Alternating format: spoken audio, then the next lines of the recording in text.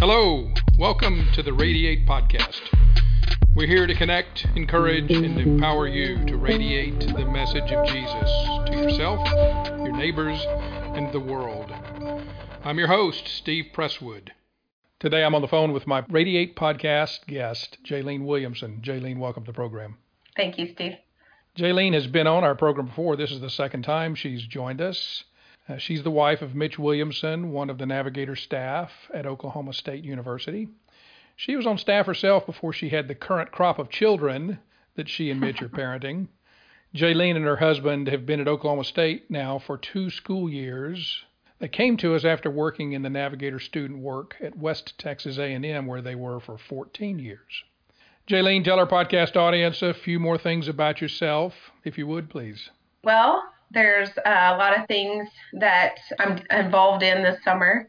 It's been strange with quarantine that a lot of it is still not in person, but thanks to Zoom and a slower pace in town, then I've picked up a few more things. I'm studying the book of Mark. Mitch is going through that with one of his staff in training. And so I said, hey, I'm going to join you just on a slower scale. So that's been great to just look at the stories of Jesus for myself and study the word and a little bit deeper this summer. I'm also leading an EDGE study with 2 women from Arkansas, one from Missouri, and one from Michigan. They are 4 staff that have just joined Navigators this summer. And so we are going through a study together, and that's been fun. Of course, we use Zoom, but that's every week. Then also we have had a shift in staff. So Cindy Presswood and Beth Bird and I have been meeting once a week to just catch up with each other, pray for each other, pray for the ministry next year and the students that are going to come back, but also new students that we're going to be meeting. And so that has been just a huge blessing to have that in person because there's only 3 of us every week. It's been great to kind of connect that way and build trust with the 3 of us women to work together in the fall. Then on a random thing this summer, well, actually it's been going on since January, but finally last week, my 3 cousins and 2 brothers and I now have a cattle business. We are all 6 Wow. in a partnership. Yeah, I know. That's just what you needed, to add to your current plate of things to do, the cattle business. Exactly. I told a friend last week, I said, so you won't believe this, because she has no idea that I even have cattle background.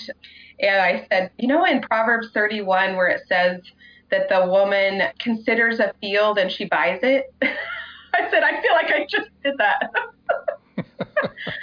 So it's been a long time coming because my grandpa has wanted to gift cattle to us over a few years so that we can take over his cattle business. And so this is the beginning of that. And then the last thing, the other business side of things that I've been doing for the past 5 years, I've been involved in a weight loss and wellness company called Zingular. And through the quarantine, it has just caught fire. People are so much more aware that they're unhealthy, that they're overweight, that they need another source of income to diversify. And so I have about 20 people under me. I'm helping to coach people on our products, and they're sponsoring people left and right. I really have to limit how much time I'm on the phone because it's overwhelming. Well, thanks for that. I've seen a lot of evidence because I've had a good opportunity to be around you and Mitch a good bit, that you're really a complement to your husband. In what ways would you say, as you describe your differences, how are the 2 of you different, Jaylene? Well, I would say that one of the biggest ways is just in what we studied in college. So I have an accounting degree and he has a psychology degree. To me, that shows right away, like I'm more by the books, I'm more black and white. I like things organized. I like things to come out in the end and balance and have a set thing. Where he's the psychology, he's the people person. He's the one that likes things fun and loose. And I'm an introvert. He's an extrovert. There's just all kinds of different things, even in the way that we were brought up. Because I was a country girl, grew up in a Christian home, and he was a city guy that was raised in a secular home. And so the things that we were around and introduced to early in life were very, very different. So we complement each other in many, many different ways. So this is just a fun aside, just to give evidence to demonstrate that you are somebody who likes to have everything in order. You've been poking at me for the last day or two about what are you going to be asking me about and so forth. And I always give some sort of an interview outline, although it may not come in as timely a fashion as someone like you likes. So I finally did get you the outline, but it was late last night. You might have liked to have gotten it 3 days ahead of time, but that's not my personality. Yep. But you sure demonstrated yours. As I've been in ministry for the past 15 years, this is something I have definitely seen and learned is not everybody thinks and works the way I do. Yep. When I was in the accounting world, though, like we got each other. Like there was that everybody kind of worked the same. But in ministry, not that way at all. Sure. Okay, so there are differences between you and Mitch. Neat. Yes. I know you guys complement each other. Yeah. How would you say those differences have been an advantage? I think just partnering in ministry has been the biggest place where I've seen it be an advantage, because no matter what student we meet, one of us can identify with something with them or multiple things with them. So like whether it's somebody that's from the city, from the country, has substance abuse in their background, has Christian values, but doesn't know how to read the word or what that is for them to apply to them. There's just so many things that we can, as we bring somebody into our home and close to both of us, that we can identify with. And then now that we've been married for 12 years, I can relate with those people too, because I'm like, oh yeah, I've had to learn that because my husband was that way. And so I would say that's been the biggest compliment and the biggest way I've seen it be an advantage. Yeah, so the differences provide great advantage, but my suspicion is they might sometimes cause problems too. Yes. I would say one of the biggest ones, and we noticed this in our first year of marriage, was how we spend downtime. Because I got married thinking, yay, now I have somebody to hang out at home with. And he thought, yay, I got married. Now I have somebody to go out and have fun with. And so we would have these very different expectations of each other. And then it would make us upset at each other when we didn't understand that the other one wanted to go do that. So it kind of blew up at one point in our early marriage. And we had to talk about, okay, sometimes I need to go out with you and we need to have fun and be around people. And then sometimes I need you to just, at the end of a long day, just to hang out with me on the couch. But then also, I think in raising children, we have the same values because of our beliefs and because of what we want for our children in the future. But how that is played out sometimes is very different because of the way we were raised. Mitch will start watching a movie that he was allowed to watch when he was a kid. And I'm like, oh my goodness, don't you dare watch that with our kids. And he's like, what? Like, I got to watch it as a kid. And then whenever I walk him through my reasoning, my black and white, why this is wrong or why this is right, then he's like, oh yeah, I could see that. It's because of those differences that it can be a tension point. Yes. Well, I want to get to the main topic, the main content that I want to discuss with you today, and it has to do with discipling and following Christ in the season of life that you as a young lady find yourself in. Mm-hmm. I consider you to be young still.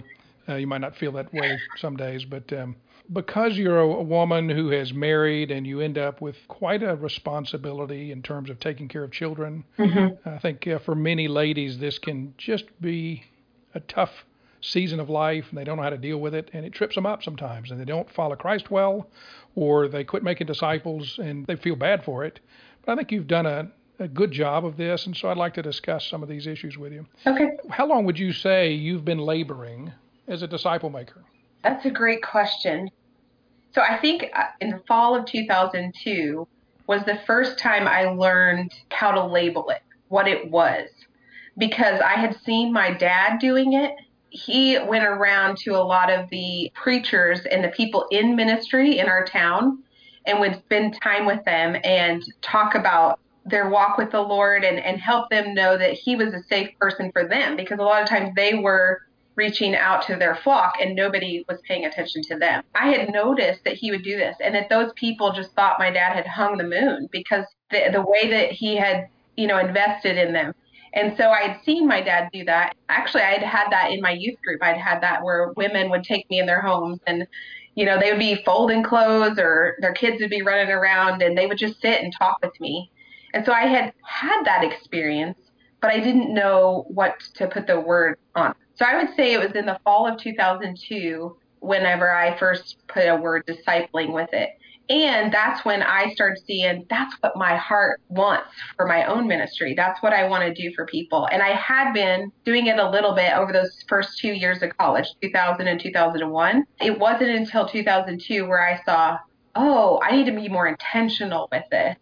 That's when I would say I first started really doing that. Now, you began to get some training in how to disciple others and maybe get some new tools in your own tool belt about how to follow Christ, probably when you went to school. Would that be true? Yes, when I went to WTAMU. So when my first 2 years of college was at a Christian junior college, they had Bible studies on campus, but it was just kind of assumed that everybody there was a Christian, and if you wanted to be in a Bible study, you would join a Bible study. There wasn't a lot of outreach. So it wasn't until I went to the university in 2002 until I started seeing campus ministries who were specifically looking to help students walk with the Lord and had things in place to help them do that. And so I was involved in a Bible study through the Wesley Center, where a woman brought us into her home and cooked us a meal, and we had Bible study together. And she had us memorize a verse every week, and it was wonderful. It was a good experience for me to see what that looked like. But then in 2003 was whenever I started being discipled by a navigator woman named Rosie Doss. So she took me alone, by myself, and really poured into me and took me from where I was personally and helped me develop and helped me get a heart for that.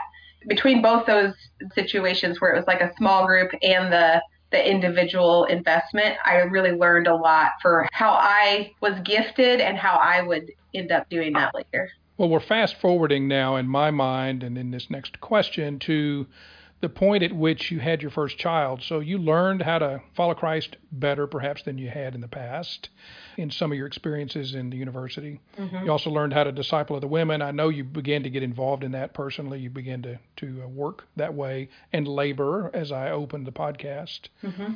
Yeah, how old were you when you had your first child? I was 29, almost 30. I was a couple months away from being 30. Yeah, so what year was that? 2011. Okay. How long would you say then that you had been laboring as a disciple maker at that point? It sounds like if I do the math, it'd been about 9 years. Mm-hmm. Yeah, I'm sure that you had a sense of what was normal at that point, but everything changes when you have kids.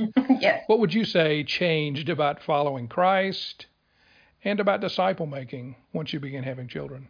It was much harder to spend time alone with the Lord.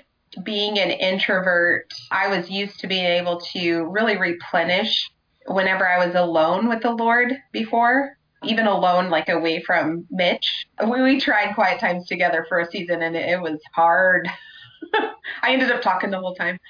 I think that having an infant with me all the time, and one that didn't know to not cry or not need something whenever I was finally able to sit down and read my Bible, and Joshua didn't ever sleep. He didn't ever nap longer than 30 minutes. So by the time I got him down, did something I needed, and then sat down, he'd be waking up. So it was harder for that. In certain ways, my prayer life got stronger because I did have a lot of time with just him, and he couldn't talk to me. So I was spending time praying for people in the ministry, praying for my family or Mitch. And so that time was really rich, my prayer time. But the time sitting and reading in the Word and stuff like that was less. So I would say I'd heard this from Rosie going into it, is that during that season, often you go back to the resources that you've stored from your walk with the Lord before. And I definitely did, because it was kind of a dry spiritual season for me in a lot of ways, because my capacity shrunk so much. Yeah. What changed about your disciple making of others? So in the disciple making realm, up until having Joshua, I was meeting with multiple girls a week. I had lots of time, lots of freedom to go out, to have people in my home, whatever that would look like in that season. And whenever I had Joshua, I'll just say this, I had a hard time adjusting to parenthood. That surprised me. I thought I'm an introvert. I'm going to love going from being working and out in the public and in ministry. I'm going to enjoy taking a step back and being at home and having a reason to stay home. But it actually was way harder than what I expected. So I cut back to only meeting with one Edge woman. Her name was Mandy Harada. I met with her, and through her, we did the women's ministry. She was my legs and feet on campus, and because I completely pulled back. Now, it was great for me to still meet with somebody because it kept my eyes up and out on people. I think if I hadn't had somebody I was pouring into and I was investing, it would have been too easy for me to get self-focused and sorry for myself. But I could see the Lord like doing things in her and through her. Like she would come back and tell me stories of how she had helped minister to women on campus. And it was the refreshment that I needed during that season. And so we were such a good team during that time. I needed her, she needed me, and it was beautiful. But as I've had children, it's been very interesting to me that like I think that just that first dunk into the parent world was what like was the hardest, because as I've added children, the Lord has just grown my capacity to meet with women. Because I talk to some women and on other campuses and they say, you know, how do you have your family and then still meet with 5 women? Like, I'm doing good to meet with one. And I think that was something that was good for me to see is I can't quantify what my capacity is until that season comes. There may be a season that comes that I have to draw back. And every time I've had a child, that has happened for about the first 6 months. I have to draw back. But then the Lord, it's like he just opens the floodgates and like people come back in that he has for me to minister to or whatever that may look like. I think one of the best parts about it is just trusting God in that process of who he wants me to pour into in each season and to see each season as a different thing. And even summertime is a different season for me where it's usually I draw back a little bit and I don't invest heavily in individuals. I may lead a Bible study, like I said, that I'm doing this summer. And then the fall takes on a whole nother thing, and just being sensitive to his leading and what that should look like each time instead of having the expectation it's going to look exactly the same. Sure. Would you say you were ready? Did you feel like you were ready when the changes occurred that happened as a result of having your first kids? In some ways, yes. In some ways, I felt trained and I felt ready. Like I said, like Rosie kind of giving me that heads up of you need to be memorizing the TMS and getting it in your life now while you don't have a family, because it's much harder to do those kind of things and be disciplined in those kind of things when you have people, you know, asking for things all the time and they need you 24/7 and you don't have the time to invest in yourself like now. So I'm grateful that in that she did train me and get me ready for that season. But I think every woman can't truly plan for what parenthood will do for them and do to them until it happens. Sometimes I pride myself in being very disciplined. But in that season, discipline went out the window and I was just surviving. And that was so rough for me. I'm a 1 on the Enneagram. So perfectionism is like huge for me. And that season really humbled me as a perfectionist because I learned I cannot be a perfectionist in this realm. Mitch would come home and he would say, the kid is still alive and we have dinner on the table. It's going to be fine. That was helpful perspective, I'm sure. Yes. What would you say, and you maybe have partly answered this question already, I'm just wanting to give you an opportunity to hit this one square on. What's been the hardest thing about following Christ in this season of life? The interruptions that come. I don't have control over those. I feel like as a single woman and as a young married woman, I had a lot more control of the interruptions that I allowed in my life and that came in my life.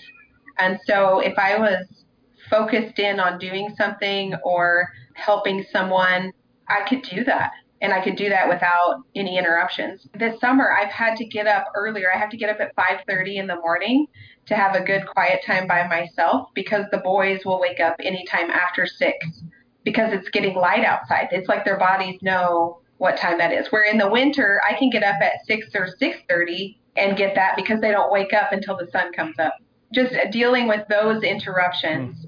But also, like, I've been out several times where I'm out am in a man-to-man, and I get a call from the kid's school, and they say, hey, your kid just had a pee accident. They need clothes. Can you bring us some clothes? So I have to drop what I'm doing, go home, get clothes, go to the school. And I have to tell her, I'm sorry, I can't meet anymore. Or they might be running a fever, and now my whole day is shot. Like what the plan that I had in place is now interrupted, and now I have to stay at home with my kid who has a fever and is sick. There's a lot more interruptions as a mother, and for the black and white, like having a plan person like I am, that goes out the window as a parent, and you have to be flexible. And I have to juggle with Mitch, I have to juggle with the kids, and so that part has probably been the biggest adjustment. Well, Jaylene, what advice would you give young women who may be anticipating marriage and children to help them be ready to thrive as Christ followers, both before children and after children? That's a great question. My first thought is don't wait to invest in your relationship with God. I think it's kind of funny how we think as women, that life doesn't start until we get married and we move on. Like that's our future once we get to that point. Or we just think, well, I'll do this someday when I'm married, whether it's traveling or whether it's hosting in your home or those kind of things. I don't know why that's a natural thing that we think life doesn't happen until we get married. But I would say don't wait for those things. There was a book I read when I was in college called Lady in Waiting. They give it this example of bringing out the fine china while you're single instead of just using paper plates. And I was like, I need to hear that. I need to hear, don't wait to do fun stuff and to live your life. Like, do it now.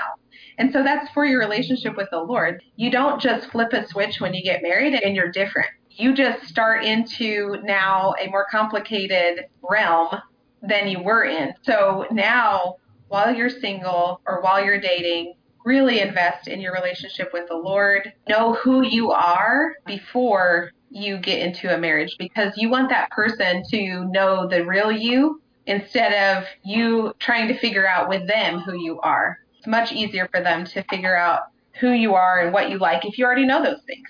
So then it sets your marriage up for, healthier foundation. And as a mom, if you know where to replenish your soul before becoming a mom, even if you don't have a lot of time to do it, to know what you need as a woman, not just as a mother or whatever, just as a woman, what you need from the Lord and how to get that from the Lord. Then in those sparing little moments when you feel like you just can barely grab on, you know where to grab on. You know where your hope comes from and where you're replenished. And so you grab it when you can. One more question, I think, to finish up our interview today. As you have transitioned into this stage of life, kids, marriage, busy time, you've got 3 kids, you can't disciple, I know, in the same way as you did when you were single or when you were young married before you had kids, where you probably went to a coffee shop or whatever place was convenient and fun for both you and the person you were going to be talking with. Mm-hmm. What are some of the biggest differences about how you disciple now that you're in this season of life? That is a good question. And actually, that's been something I've been rethinking this summer. So it ebbs and flows and changes a lot. But I think whenever I didn't have children, it was easy to mix it up. It was easy to say, hey, this week, why don't you come over and we'll cook lunch together? How about, we'll go take a walk around campus and prayer walk. It could be the same time every week that I'm meeting with a gal, but I had the freedom to use it how I wanted to. Well, and I'll take this back. So when I had an infant that was breastfeeding, I did not want to go in public. That was like a fear of mine because I did not want that baby to get hungry and be in public. So I had women come to my house during that season. You know what? It's a lot easier for me to cover and just have you here than it is for me to go out and have a disaster. That season, I had girls come over to my house.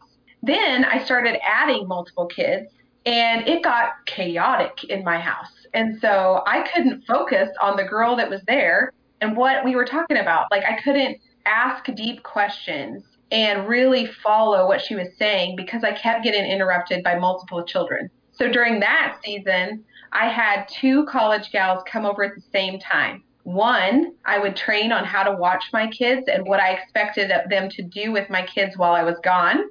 And then the other one, we went to a coffee shop and we got time together for an hour and a half. And then the next week we would switch. And so the other one would have to stay at home and watch my children and take care of them and change diapers and all that kind of stuff while I took the other one out. And so then they had to learn how to take care of kids, but then they also got my undivided attention. That season was a fun juggle. So I have 2 kids in elementary school, and then Ezra does 3 mornings a week where he goes to a Mother's Day out. And so I have 3 mornings where I can use that time to my own discretion. So a lot of times, like the last 2 years, that's when I've met with people. I've scheduled times to meet with people when my kids are away and busy. So I can still give them my, uninterrupted time. It's not in my home. And a lot of times I feel pulled in a lot of different directions. And so I don't think to invite women to come into our home. And that's one of the things that I've been really trying to rethink during this quarantine season is what does that look like to try to do a little bit of both? Because I know it's good to have that uninterrupted, being able to talk deep about God and life and those things without the interruption of children. But also I need to let them into what my world really looks like. And some of that is coming over and hearing my children get loud and watching me have to discipline them and having them learn how to interact with adults, what that looks like. I have 2 that are introverts and 1 that's an extrovert. And the extrovert, even when I say, I need you to go into the other room for a few minutes and be quiet, he will peek around the corner because he knows there's people in the living room and he will try to find excuses to come back in. And so I need to use those times to train him as well with his extrovert of what's appropriate and how to self-control. I'm going to have to be really working on that element this next year of how do I integrate deep times with people, but also bring them more into my life to see what my life looks like. Jaylene, we could ask more and we could talk more, and maybe we'll just have to do it another time. But for today, let me say thank you so much for sharing your insights. These are so helpful, and they're very different things, of course, than men have to deal with and think about. It's good to hear that that's part of what a woman in your stage of life has to consider, and it gives me a new appreciation for what you gals accomplish. Thank you very much for sharing those insights with me today and being with me and talking on the podcast. Thanks. Yeah, thanks, Steve, for asking me again. I appreciate it. Thanks for tuning in to Radiate. You can continue to listen wherever you get your podcasts. You can also connect to us online at osunavs.org and on Instagram at osunavs. See you next time, and until then, keep radiating the message of Jesus.